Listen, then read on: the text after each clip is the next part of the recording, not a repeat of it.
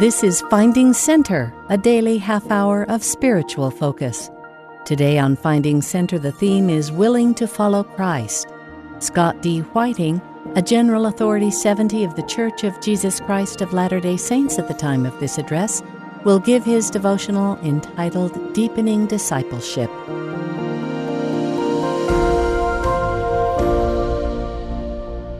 My dear brothers and sisters, it is indeed an honor to speak to you today.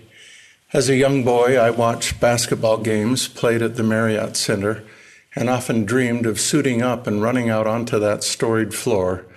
Sadly, my basketball skills never elevated to the level needed for such an opportunity. So predictably, that dream faded and then died. You can imagine my excitement several months ago when I received the assignment to speak at this devotional. While I knew that I would be suited up in a different way than I had once imagined, and that I would likely stroll and not run out onto the floor, at least I would be in the dreamed-of location. Alas, that brief dream also evaporated under current conditions, so I come to you from a small, empty auditorium located on the ground floor of the church office building. Nevertheless, I am humbled by this opportunity to speak to you and recognize your goodness, your academic achievements, your honor and integrity, and your so very bright futures. How can one speak at a BYU devotional in December and not focus on our Savior Jesus Christ? He must be our focus, not just in December, but throughout every month, every week, and every day. Indeed, he will be the focus of my remarks as we explore what it means to be his disciples and what we can do to deepen our discipleship. The Bible Dictionary defines a disciple as a pupil or learner, explaining that the term also refers to all followers of Jesus Christ. Other dictionaries also add to this explanation, helping us to understand that a disciple is one who is under the care of a teacher. I like that concept. I like the thought of being under the care of Jesus Christ. You might note that the definition of disciple requires action by those desiring to be so defined. For example, a pupil, by definition, is a student who is enrolled, is engaged, and carries a certain status. Similarly, learner is not a passive designation or role. A learner is someone who is still, frankly, learning, someone who has not yet arrived at full knowledge and understanding, but recognizes that additional effort is required to gain the desired knowledge. Important for all of us to understand is that a learner is someone who still has questions that are yet unanswered and hopes to find answers as he or she continues to learn. Sadly, some desire all answers without expending the required patience, effort, and diligence. When they don't have the answers or understanding of some of life's questions, they fall into what some call a crisis of faith. However, as a friend once told me, the path of discipleship is not a linear path stretching in a straight line from point A to point B. Rather, the path of discipleship has both its high and low points. Instead of seeing the low points as crises, we can instead consider them as part of the journey that we all must travel. Even the original 12 disciples had their high and low moments, moments that were part of their journey. However, that journey solidified their discipleship as they continued as learners under the care of their master teacher. From these definitions and examples, and the reality of the ups and downs we personally experience as we are tried and tested on the road of discipleship, we see that a disciple of Jesus Christ must be actively engaged, patient in the process, sufficiently humble, dedicated to the Savior, and filled with faith that the master teacher is leading us in the right direction. As we walk the path of discipleship, it is important to remember that disciples are to learn as God intended, line upon line, precept upon precept, and that he will try you and prove you herewith. No one ever said that discipleship would be an easy or brief journey with no obstacles. If it were, there would be little growth or development of the disciple. While a disciple is undergoing that development, the most important thing he or she can do is to continue on the path of discipleship rather than leave the care of the teacher. Leaving the care of the master teacher renders us vulnerable to the philosophies of men and those who teach, eat, drink, and be merry. Nevertheless, fear God. He will justify in committing a little sin, yea, lie a little. Take the advantage of one because of his words. Dig a pit for thy neighbor. There is no harm in this. And do all these things, for tomorrow we die. Of such, Nephi warns, there shall be many which shall teach after this manner, false and vain and foolish doctrines, and shall be puffed up in their hearts, and shall seek deep to hide their counsels from the Lord, and their work shall be in the dark. My dear brothers and sisters, we cannot afford to leave the path of discipleship. We cannot afford to leave the care of our teacher. We learn from the Gospel of John that many of his disciples, meaning his followers, not the 12, went back and walked with him no more. Then Jesus said unto the 12, Will ye also go away? Then Simon Peter answered him, Lord, to whom shall we go? Thou hast the words of eternal life. And we believe and are sure that thou art the Christ, the Son of the living God. The question that Jesus has asked his 12 disciples here is a good one for us to ask ourselves. In your low moments, will you also go away? Or when you don't have yet the answers that you seek, when your friends or even your family have chosen to leave him, when a doubt, whether it be historical, doctrinal, social, or otherwise, enters your mind, will you also go away? And what of the question Simon Peter asked the Lord? To whom shall we go? To whom will you go if you leave? Will you go to those who mock sacred things, who ridicule the prophets, who hurl their digital stones and arrows at those who sound the warning voice? Will you go to the charismatic, the disaffected, the dissident, those seeking company as they wallow in their own inward misery? These are powerful and eternally significant questions. How will you answer them if they come? There are many who would offer to help you off the path in your low moments. Most often, they are seeking to validate their own decisions to leave the path because misery does, in fact, often love company. In contrast, Jesus is our example in all things, including of staying on the path. He lived a perfect life. He showed us the perfect example of what a disciple is and how a disciple acts. Was not Jesus a disciple of his Father? Was he a pupil? Was he a learner? Was he under the care of a teacher? Clearly, the answer to all these questions is a resounding yes. The scriptures teach us that Jesus received not of the fullness at first, but continued from grace to grace until he received a fullness. We also learn that Jesus grew up with his brethren and waxed strong and waited upon the Lord for the time of his ministry to come. And he served under his father Joseph, and he spake not as other men, neither could he be taught, for he needed not that any man should teach him. It is significant to note that Jesus did not need to be taught by men. He was under the care of his heavenly Father, the only one who could be a teacher to the Son of God. Jesus was a pupil and learner under God's tutelage. Perhaps another title that he can be known by is the Great Disciple. Let's explore his discipleship just a bit more. Some of the first words recorded of Jesus, spoken chronologically, were actually spoken in the council in heaven when he said, Father, thy will be done, and the glory be thine forever. The last words of his mortal life were uttered while he was affixed to the cross and said, It is finished. From those words in the premortal life to his last words in mortality, Jesus, the Savior of all humankind, was the consummate disciple of his Father.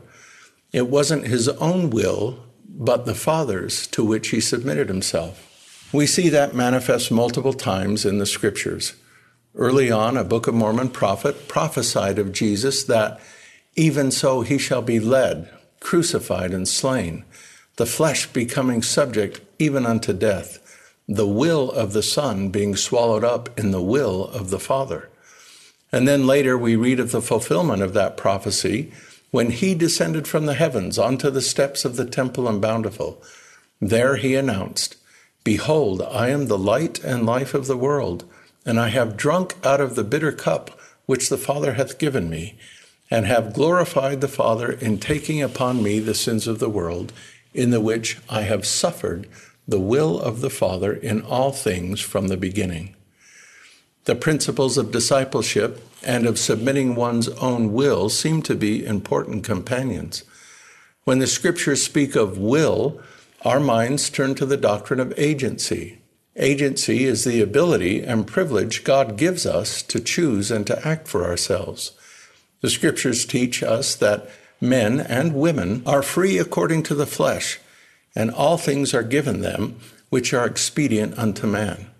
And they are free to choose liberty and eternal life through the great mediator of all men, or to choose captivity and death according to the captivity and power of the devil. For he seeketh that all men might be miserable like unto himself. Our will or agency is truly ours to do with as we choose. It is a gift from a loving Heavenly Father, and he honors that gift. In the council in heaven, he allowed us to choose his plan as advocated by his firstborn in the Spirit and only begotten Son in the flesh, or to choose to follow Lucifer, who rebelled against the Father and his plan. A significant difference between these two choices hinged upon agency. Under the Father's plan, agency would be honored. In contrast, choosing to follow Lucifer would violate the doctrine of agency. In one of the great ironies of all time, God allowed all, even those who didn't want agency in their mortal life, to exercise their agency in this grand council, thereby forever removing themselves, by their own choice, from the presence of the Father and the Son. The fact that our Heavenly Father allowed 1/3 part of his children to make this choice powerfully reinforces how he honors this gift. It is ours to do with as we choose, albeit not without resultant consequences. With that understanding, we can more deeply understand the significance of the message recently given to us by our beloved prophet, President Russell M. Nelson. President Nelson taught us a powerful concept that he too had just learned. It was regarding an additional and significant meaning of the name Israel.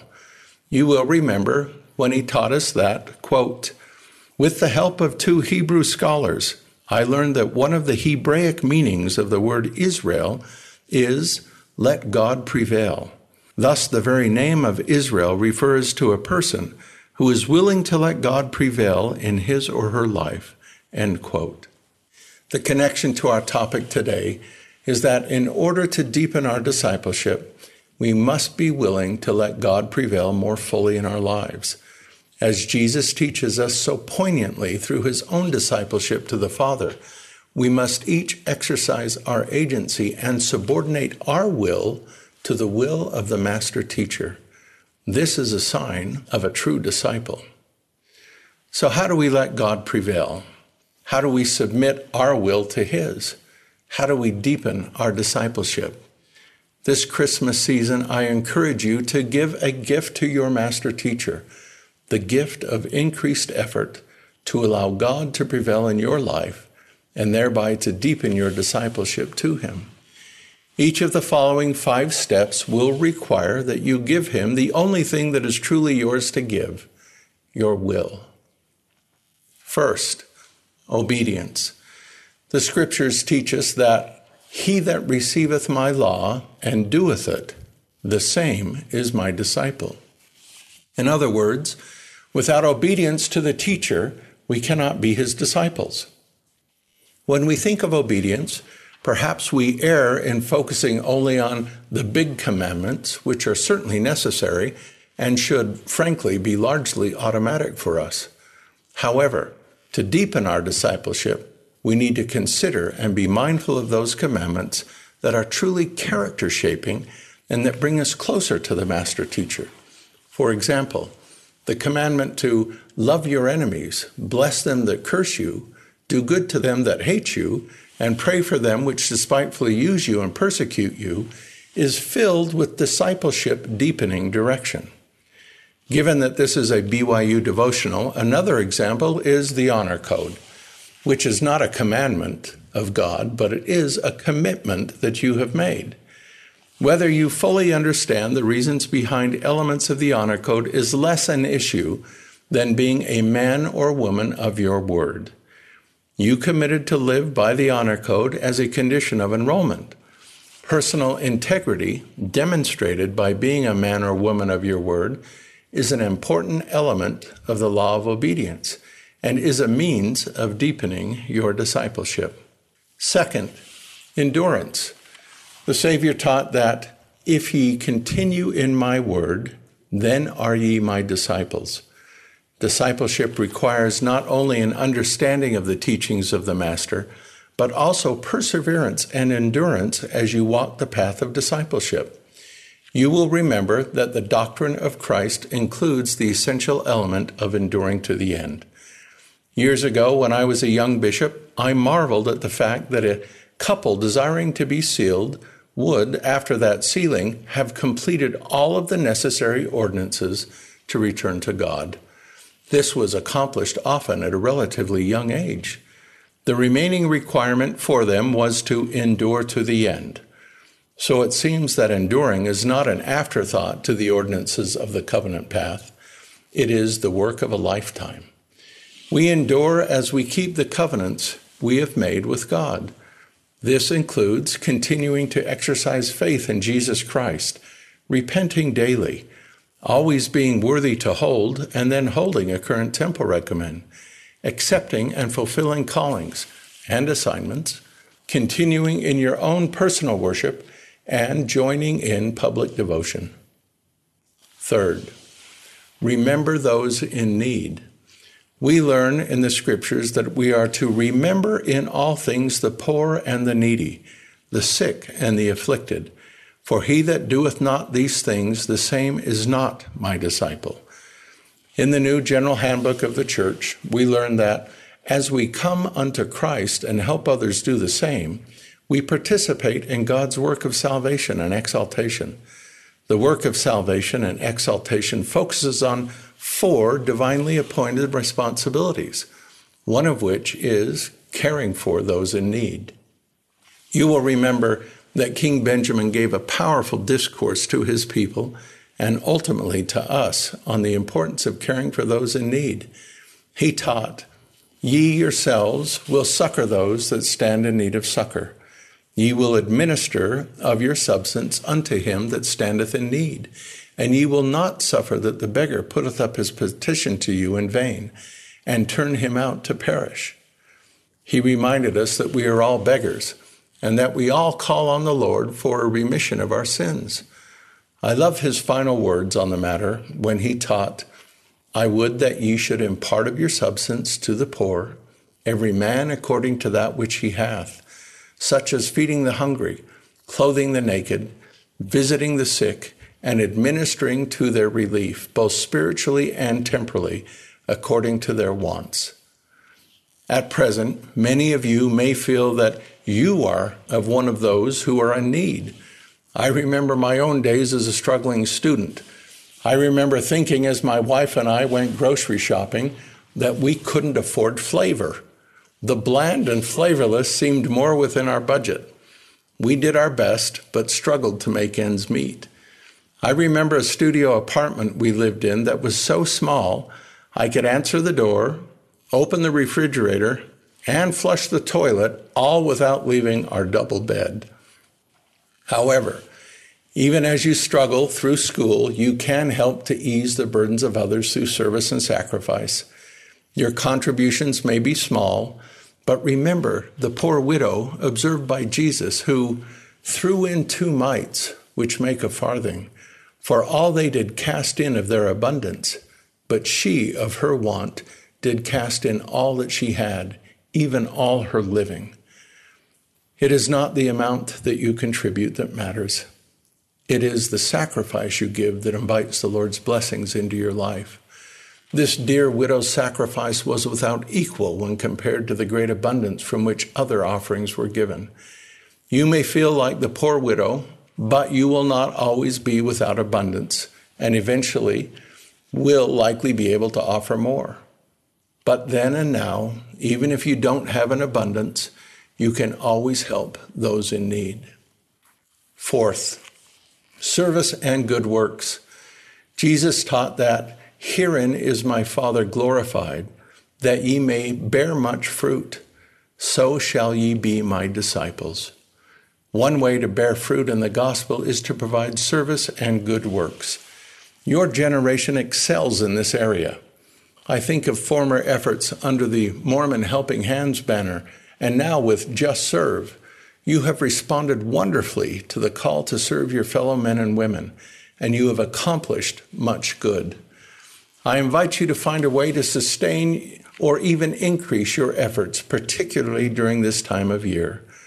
At Christmas time, I know that it is easy to get caught up in the "what's in this for me" mindset and to ask, who will give me gifts and what will I receive? Frankly, as we mature in life and in the gospel, and as we deepen our discipleship, our mindset should shift more toward what can I give and to whom? This is how a disciple of the Master would view the season. He or she focuses much more outwardly than inwardly. As we focus outwardly, we come to know our Savior more fully because we are beginning to think and act as he did. He thought only of others, and as our master disciple, he is the optimal example for us to follow. And finally, fifth, quoting from both Scripture and my favorite hymn, "By this shall all men know that ye are my disciples, if ye have love one to another." I remember singing this simple hymn to myself every day of my mission.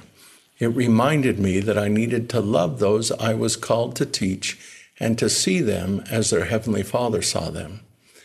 Today, amid our contentious times, President Dallin H. Oaks taught, quote, "Loving our enemies and our adversaries is not easy. Most of us have not reached that stage of love and forgiveness," President Gordon B. Hinckley observed, adding, "It requires a self-discipline almost greater than we are capable of, but it must be essential, for it is part of the Savior's two great commandments, to love the Lord thy God and to love thy neighbor as thyself," end quote. Your efforts to love your fellow men and women will be the hallmark of your efforts to deepen your discipleship. However, I feel it important to caution you not to invert the two great commandments, the first being to love the Lord thy God, and the second, to love thy neighbor as thyself. This seems to be an increasing area of confusion and misunderstanding, surely clouded by the adversary. The adversary knows that if he can invert these two great laws in our minds, then he can entice disciples from the path and dissuade others from stepping onto that path. We must be careful that in our efforts to love our neighbor, we don't begin advocating against the Lord. Some, in their efforts to love others, feel it necessary to abandon the teachings and commandments of God or to advocate for a change of his doctrine. But to love God is to accept his teachings, commandments, and doctrine. Remember that Jesus taught, "If ye love me, keep my commandments." A true disciple does not try to change the teacher, his teachings, nor his laws of discipleship.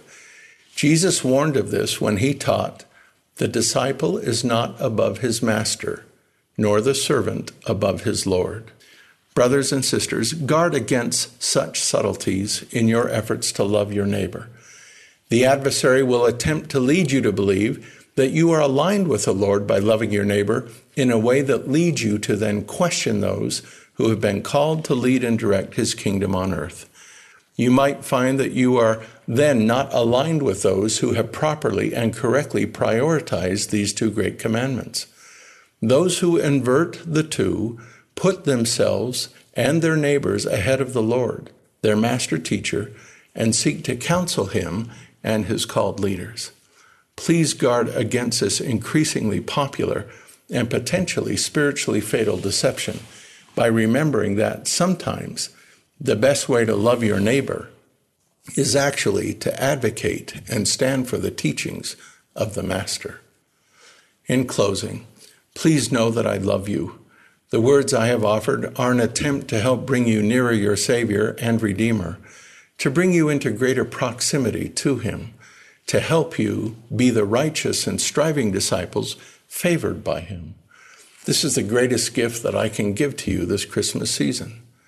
It is my sincere prayer that you will make efforts to deepen your discipleship as you reflect on your master teacher this time of year and always, and that you will resolve to continue on the path of discipleship even in your low moments. I pray that you will not abandon the teacher who loves you perfectly and who freely gave of his will in order to fulfill the plan of the Father, that we all may be reunited with him again someday. I know that he lives, that he is the master teacher and master disciple. I rejoice that we are under his loving care. I bear witness of these things in his sacred and holy name, even Jesus Christ. Amen. You've been listening to Finding Center. Join us every weekday for a half hour of inspiration and spiritual focus. Today's theme was Willing to Follow Christ. Scott D. Whiting gave his message entitled Deepening Discipleship. Speeches on Finding Center are often edited for broadcast. Find links to the full talks and access the rest of our Finding Center episodes on the free BYU Radio app, available wherever you get your apps.